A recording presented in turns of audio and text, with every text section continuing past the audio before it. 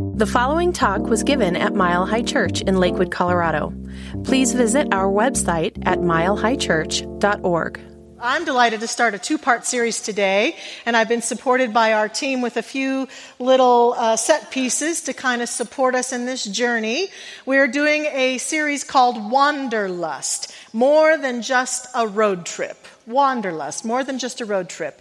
And this is a wonderful two-part series to talk to us about dreams that we have in our life. Dreams that we have of things we wish to accomplish, or dreams we have for ourselves around the ways we want our life to unfold. Dreams that we may share about our collective experience together, dreaming of greater peace and love and connection and coming together of people, and dreams of peace on our planet and peace in the earth ecosystem, and all sorts of dreams that we have, and dreams that we have for how we want to live out our life. And those dreams, when they get launched, they really become a journey that we then move on, that we move towards. And so I'm seeing this as a spiritual road trip that we can take together this week and next week to really deepen into what the journey might look like as we move towards our dreams. And today's message is called Departure, as we depart for those dreams. This was inspired by a road trip that I took with my beloved husband, Ken, in April. We set out on a road trip. Now, before we begin, I want to ask you, have you ever set out on a road trip or any choice for a dream for that matter, that you set out and you knew exactly how you were going to go and where you were going to go and where you're going to end up, and it didn't go anything like you imagined? Anybody? Anybody besides me? Good. I have the right audience then. That's the first rule of speaking, isn't it? To know your audience. So this is what happened for Ken and me as we set off on a road trip to go to Phoenix. The intention of the trip was to see family and friends, but mostly for this trip, it was to participate in a family reunion for his family. His parents live in Phoenix, my parents live in Phoenix, and we had all these events planned with his side of the family. So we set out on our road trip here from Denver. We're driving along, and as we're on approach to Phoenix, about an hour and a half out of Phoenix, we get a call from my mother that she is having a health issue. And it turned out to be a pretty major health issue that landed her in the hospital. And most of our trip then, we spent in the hospital supporting her. We did go to a little bit of the family reunion, but mostly we ended up supporting her. Now, I'm happy to say that she is in great health now. She's actually here. She and my stepfather are here for the month of July visiting. So she's another special guest. She and my stepfather are here, Linda and Richard. Kisses to them. And I'm grateful that she's doing well. Yay. Yes. But it really got me to thinking about this notion that we have about traveling towards the good that we desire and the things that come up along the way and the journey itself and the road trip and all that took place on the road trip, including those events and others that I shall tell you about, became a metaphor for me that we can, I believe, use in our own personal and spiritual life as we head down spiritual road trips towards our dreams and desires.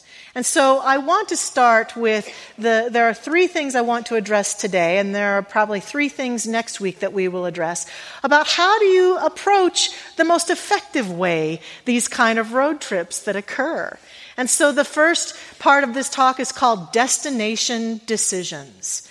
Destination decisions. Firstly, of course, you have to decide where you're going. We had to make a conscious decision to say yes to the invitation to participate in the family reunion in Phoenix. But then a very important decision immediately arose, and that is that my husband and I both love our cars. Yes. Which car is the car we are driving? And I'm happy to say I won that debate. The SUV convertible won out over the BMW this trip. And so we put the top down a number of times and had a few windy experiences, and it was great.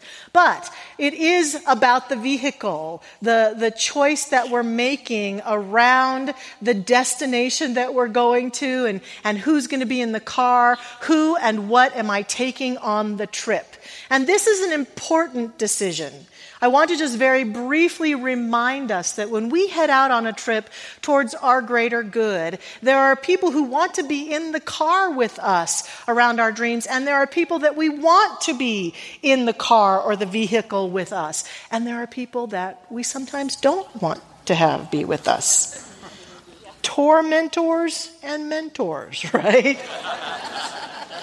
One of the greatest challenges, I think, in pursuing our dreams is that in the world of practicality and in the world of people who sometimes love us and think they have our best interests in heart, they will try to talk us out of our dreams. That's not possible. Who do you think you are? And so I'm constantly reminding myself and others to utilize, don't just reject tormentors out of hat, because we all need people who will question us and who will make us think about the journeys we're heading on and is it really the best thing for us and that sort of thing. I don't really mind a tormentor. I don't mind someone who questions me as long as once I've made the decision, that person can still support me unconditionally. But the tormentors, who we all know, they're people in our life that we share our deepest desires and dreams with, and they will constantly say, you'll never do that. You can't do that. That's impossible. You can't do that. Or they'll remind us of all the times we tried to do that in the past and we've never succeeded. It's wise not to necessarily share our dreams and our destinations with those kind of tormentors. So we want to be sure that who is in the vehicle with us, who is in the dream with us, are people that we feel aligned with. They're people that can cheer us on, that can have our best interest in heart. That's a first destination decision. The next destination decision that's really important to consider is how specific do I want to be about my ultimate destination? I hear a lot of debate about this in our teaching. A lot of metaphysicians, spiritual people, personal help gurus will have an opinion about when you participate and you move towards a dream or a goal, you must be extremely specific about it. And then others who will say, don't be so specific. Just trust and flow and let it all happen, right? And so we get caught sometimes in what's the right way, what's the wrong way. And I have come to believe that it's both and. That neither way is right or wrong, but honestly, it depends on the journey that you're heading out towards. In this case, we were headed to Phoenix, destination. I did say later to my husband after this road trip, wouldn't it be fun to just have time and just get in the car and just start driving and go wherever we wanted and see where we end up? Kind of the flowy idea. To which he replied uncategorically, no. He didn't like that idea at all. That's personal preference, and it has to do with the journey that one might be on. And so our teaching is such that there's nothing wrong with choosing a specific destination in your life.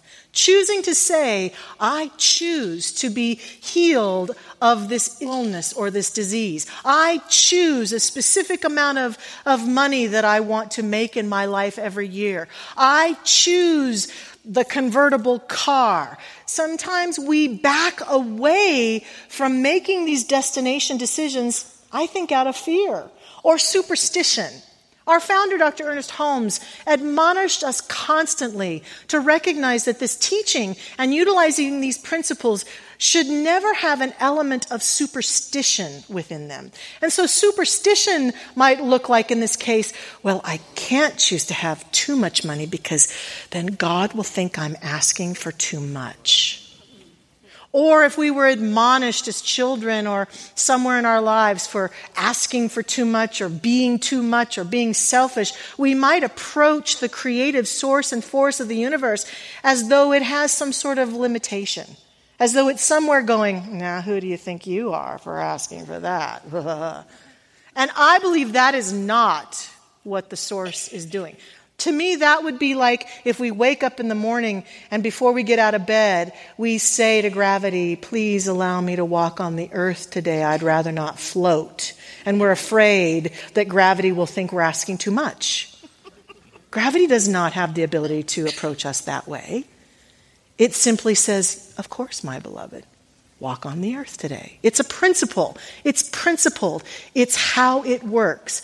God, the source, the infinite presence, does not have the ability to judge, bemoan, belittle your dream or my dream. So be as specific as you truly desire your dream to unfold. However, sometimes specificity has underneath it a fear and a controlling energy.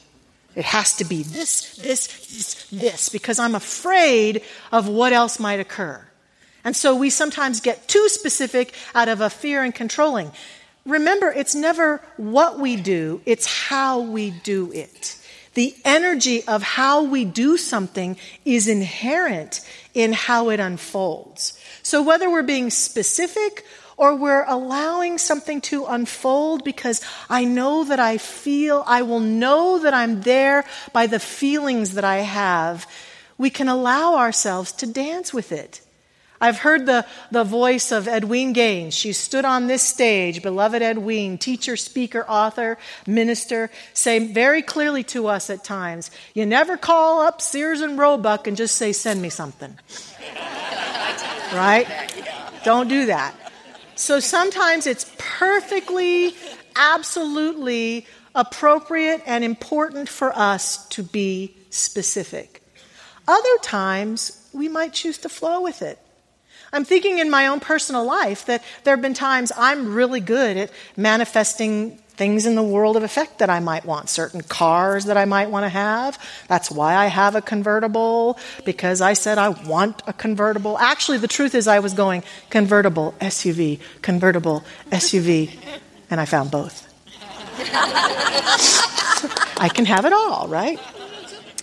Then I remember years ago when I was here at Mile High on staff, I was a practitioner and we had a speaker here, a teacher who was talking about the value of being specific, and I wanted a relationship.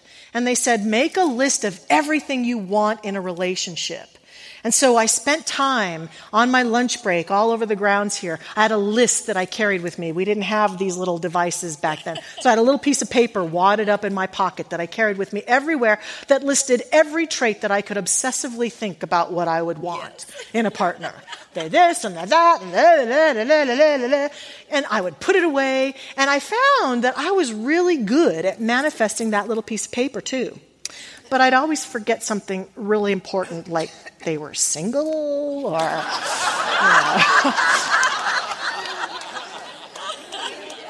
available, straight, I just had to add that to the list. The little things that do matter, yes. And so I finally backed away from that and said, maybe I don't need to be so specific. Maybe I don't need to be so controlling around the manifestation of love and partnership in my life. And that was an example for me when I began to focus in on how will I feel in this relationship? How will it feel so I can flow with it? These are important destination decisions for us to consider as we're moving forward in our journey. Then I think we have to consider the importance of guidance. This is an area that I feel we suffer from so much in so many areas, in that we have gotten out of touch with our true guidance. We are more attuned to guidance from out there. Guidance from the world of effects, guidance from our own world effects, guidance from what we see and hear on the news, guidance from what we see from people, guidance that is not necessarily true guidance. Now, guidance is available everywhere, including inner and outer. But what happens for us many times is that we are so focused and attuned to what other people are saying or thinking, or what's the right thing, or what's the right trends, or what might happen, that we've often lost our truest form of guidance. On our journey, on the road trip, Ken and I used a guidance system. We pulled up an app and we told it where we were going, and it guided us along the journey. We could see where there might be delays. We could see how long it was going to take us, and we listened to the guidance. For me in my personal life, around my personal dreams and desires, guidance looks like, am I willing as I turn on that guidance system in my car, am I willing to turn on the guidance system inside of me? Which means that I have to consciously go turn on that app on the phone. I have to consciously turn on and turn towards the inner voice that I have, that you have, that we all have. We don't have it because certain people have it more than others, or certain people are special, or certain people are more tuned in. No, we're all tuned in. We are all tuned in. We all have that app in our beingness. We've been installed with it. It's part of our operating system of our beingness. Whether you use it or not, totally up to you. And we could have gone on that journey to Phoenix. No app, no guidance system, no maps, but we probably would have gotten lost. And the challenge is that in our hearts, a lot of us are lost in our lives or feel lost, often because we're not utilizing the inner guidance that's available, or we're not sure how to distinguish it. I hear a lot of people say, well, how do I know my inner guidance? How can I hear the voice? So let me give you a few clues of things that I've discovered in my life. What I've discovered about the guidance system, say on the phone, I have in my Siri guidance, I can hear its voice because I made it talk to me like an Australian man, which I really like a lot. So it's really clear. But how do I hear the voice of guidance in me? What I notice about the Siri or Google or any of those guidance systems is that it will guide us to make turns or make a U-turn, and it's pretty neutral in its guidance, right?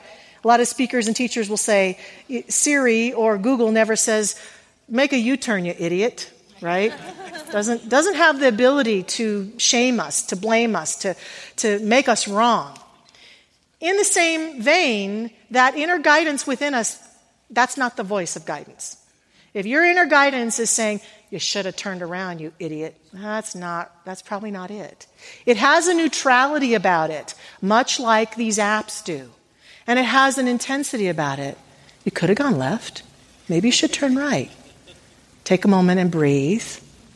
Yes, that feeling that we've all felt, the guidance system of our life, it's neutral. If anything, if there's any quality to it, it might be loving. It might be the most loving, unconditional, accepting voice we've ever heard from anywhere. And it's there. And when we attune to it and allow it to have its way through us, we begin to hear that voice more clearly with regards to anything we desire. Our health, our well-being, our dreams, our desires, our finances, where to go and be of support and be a beneficial presence on this earth, what to do, what not to do. There is clarity when we listen to it. It also can't be forced. We have to let it. We have to be willing. We have to foster a willingness, especially if we're willing to accept and be rigorously honest with ourselves that we've been out of touch with that inner guidance because we're more concerned about what other people are thinking about us. Or we're more concerned about the fear that's being shown to us in some realm of our life. Or we're more concerned about what's right than what is right for us. And so when we're listening and we take time to attune to that voice, it has this loving, neutral presence that can't be forced, but just flows to us. But there's also one key that I've sort of pointed to in this conversation about guidance that is truly important. We have to be someone who's willing to receive help. A lot of us are like little toddlers. I do it myself. They don't need help. do it myself. I don't need your help. And we get offended when people offer us help or try to help. People who are guided, who are prosperous, who are attuned in every way, are people who are willing to be helped, are willing to turn on the app and actually listen to it, are willing to hear that voice, are willing to receive help and support. There's a lot of jokes I found in looking for humor about men not asking for directions on road trips, right? We've all heard those jokes. Apologies to my brothers, because I think that's an overgeneralization. I think a lot of us are unwilling to stop and ask directions, not only when we're on a road trip, but when we're on a spiritual road trip. So the fact that you're here today in church is an indication that you're willing to receive help. So give yourself credit for that. We all can do that, because when we come together in spiritual community, it means I am willing to be guided in my life. And that guidance may come from whomever's speaking, of course, or from the music, but it often comes out in the hall as you're hugging on somebody, or you hear something in the community center, or you work with a practitioner prayer partner. And that's one thing I want to talk about. Our founder, Ernest Holmes, was brilliant in my estimation because he devised, as the first ecclesiastical support in our teaching, the role of practitioner prayer partner. Their role in life is because he said, no matter how spiritually advanced you may think you are, no matter how amazing your life is, there will come times when you are moving towards some good you desire and you will bump into yourself. You'll bump into your own mental equivalents about what's possible. You'll start to hear those voices of the tormentors, or you'll hear the voices of the culture or what's possible or not. And we all need people in our lives who will stand with us and see the truth of who we are when we can't see it for ourselves. And so Holmes devised the notion in the office of practitioners to be people who practice on a daily basis this going within and feeling into and hearing the voice of that divine guidance, not only for themselves, but for the church and for the world, and then will walk hand in hand with us and hold our hand and love us and listen to us and see us. And when we're clear about our destination, will prayerfully uplift us towards that journey. That we can always have someone beside us, no matter how lonely we may think we are, how many mentors or tormentors we have, we always have at our disposal our practitioner prayer partners. Brilliant, brilliant support system. And so we all have guidance. So being willing to receive and embrace this guidance, invaluable. And then the last one I want to talk about today is about staying on track. In the last year or so, I went on a new plan of eating. And I've shed some weight, and some of you have commented about that, and I appreciate that support, and I'm very happy about that. And what I've noticed is that the changes that I have made have impacted me in a long-term way that I had touched into before but never fully realized.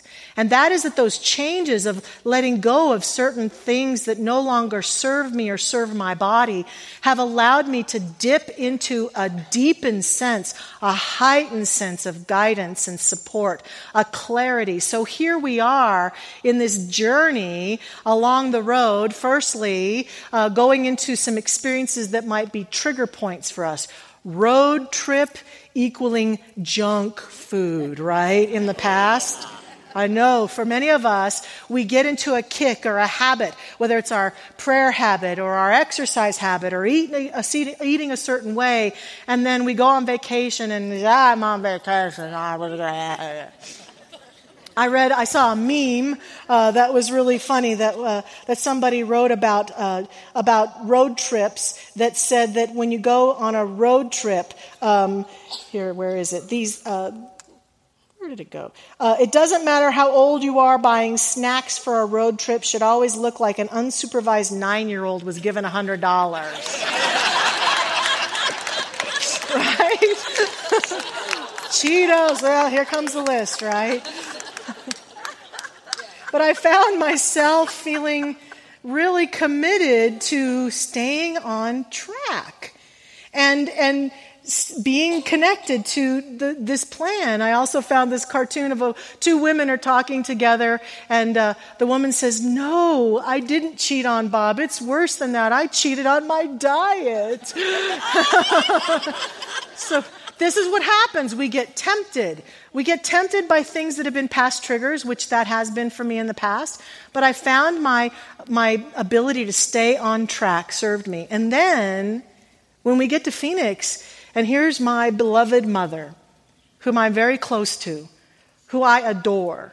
And she's walking through challenge after challenge. And Ken and I are finding ourselves in intensive care, waiting outside for her. What a perfect time it would have been to grab the comfort food. But I didn't. And I found myself, along with him, praying and meditating. I found along the journey that I was able to stay present on the journey, that the trees were greener, the scenery was more beautiful, the time with him beautiful and fun and laughter and the conversations rich. And then even walking through a crisis, staying on track, allowed me to be present to her and to my stepfather and to people on the journey and be right there with the doctors and the processes and be present. And so what I think happens is that we get going and we abdicate our good for the sake of the crisis that's in front of us. Now, the program that I've been doing includes wonderful videos from the founder that are called vlogs. She calls them vlogs, Susan Pierce Thompson, and I've learned a lot from them. But one of the things that I learned about that I think this is a part of is something called Keystone Habits. This is a book that was written by Charles Duhigg called The Power of Habits. He talks about keystone habits are the notion that we have one or two key habits that when we stick with them, they up-level all of our other choices and desires. And isn't going for a new dream or creating a whole new life or walking towards our greater good, it involves a whole complicated set of forging new habits. What they're suggesting here in this book is that when we keep our keystone habit or habits in place, no matter what, that it up-levels the journey and allows us to stay on track more powerfully. He says these habits are big or small changes that can make success in many aspects of life far easier, regardless of the circumstances you face. These habits unlock a cascade of other positive behavior changes with far less effort than establishing a single habit from the ground up. Some examples that he gives include exercise, food journaling, making your bed every day. Why? No, I'm just kidding. Visualization, spiritual practice, a prayer life. And I'm doing a number of things on this list, and it really, really has clearly helped me. And I think I understand it. I remember that Wayne Dyer, Dr. Wayne Dyer, used to run every day, which I thought was admirable. But then he came to visit us in Phoenix at my church, and here it is, 115 degrees, and Wayne had gone out for a run. And I remember thinking, why? Why would you do that, right? But I know now, and I thought maybe he was a little obsessive about it, but I know and I understand now. This was a keynote habit for him. To do his run every day uplifted everything. And we all have these keystone habits. And finding those can uplift us on our journey, can help us. That no matter what, we don't abandon our key practices. So if I'm on vacation, I don't abandon my meditation. If I'm on a road trip, I don't abandon the thing I've committed to. I find a way to do my spiritual practice or my exercising or my food journaling or whatever it might be. And it up-levels everything. And it allows us to face what inevitably will happen on a journey towards our greater good that we'll talk a lot more about next week. Obstacles, disappointments, unexpected occurrences that show up. being able to receive them and deal with them. This week, what I'm asking us to do is to either visit a dream or a destination in life that you've been considering, or even one that you have been actively working towards, and join me in these practices. Consciously make your destination decisions, as we've just been talking about. Consciously choose to listen for guidance, even if it's to take 5 minutes every day and contemplate that dream, that desire, and listen to the inner voice. And then find a keynote habit and stay on track with it, just for this week. And when we come back next week, we will continue to forge forward on this spiritual road trip together towards our dreams. I love what Julia Cameron says, and I'd like to close with it. She says, as you move towards a dream, the dream moves toward you. This week, I can feel our dreams moving towards us together. Let's embrace them now. Thank you for listening to the Mile High Church podcast. This podcast is made possible by the generous contributions from listeners like you. If you'd like to make a donation, text 720-230-1404 or visit us at milehighchurch.org. Peace out, friends.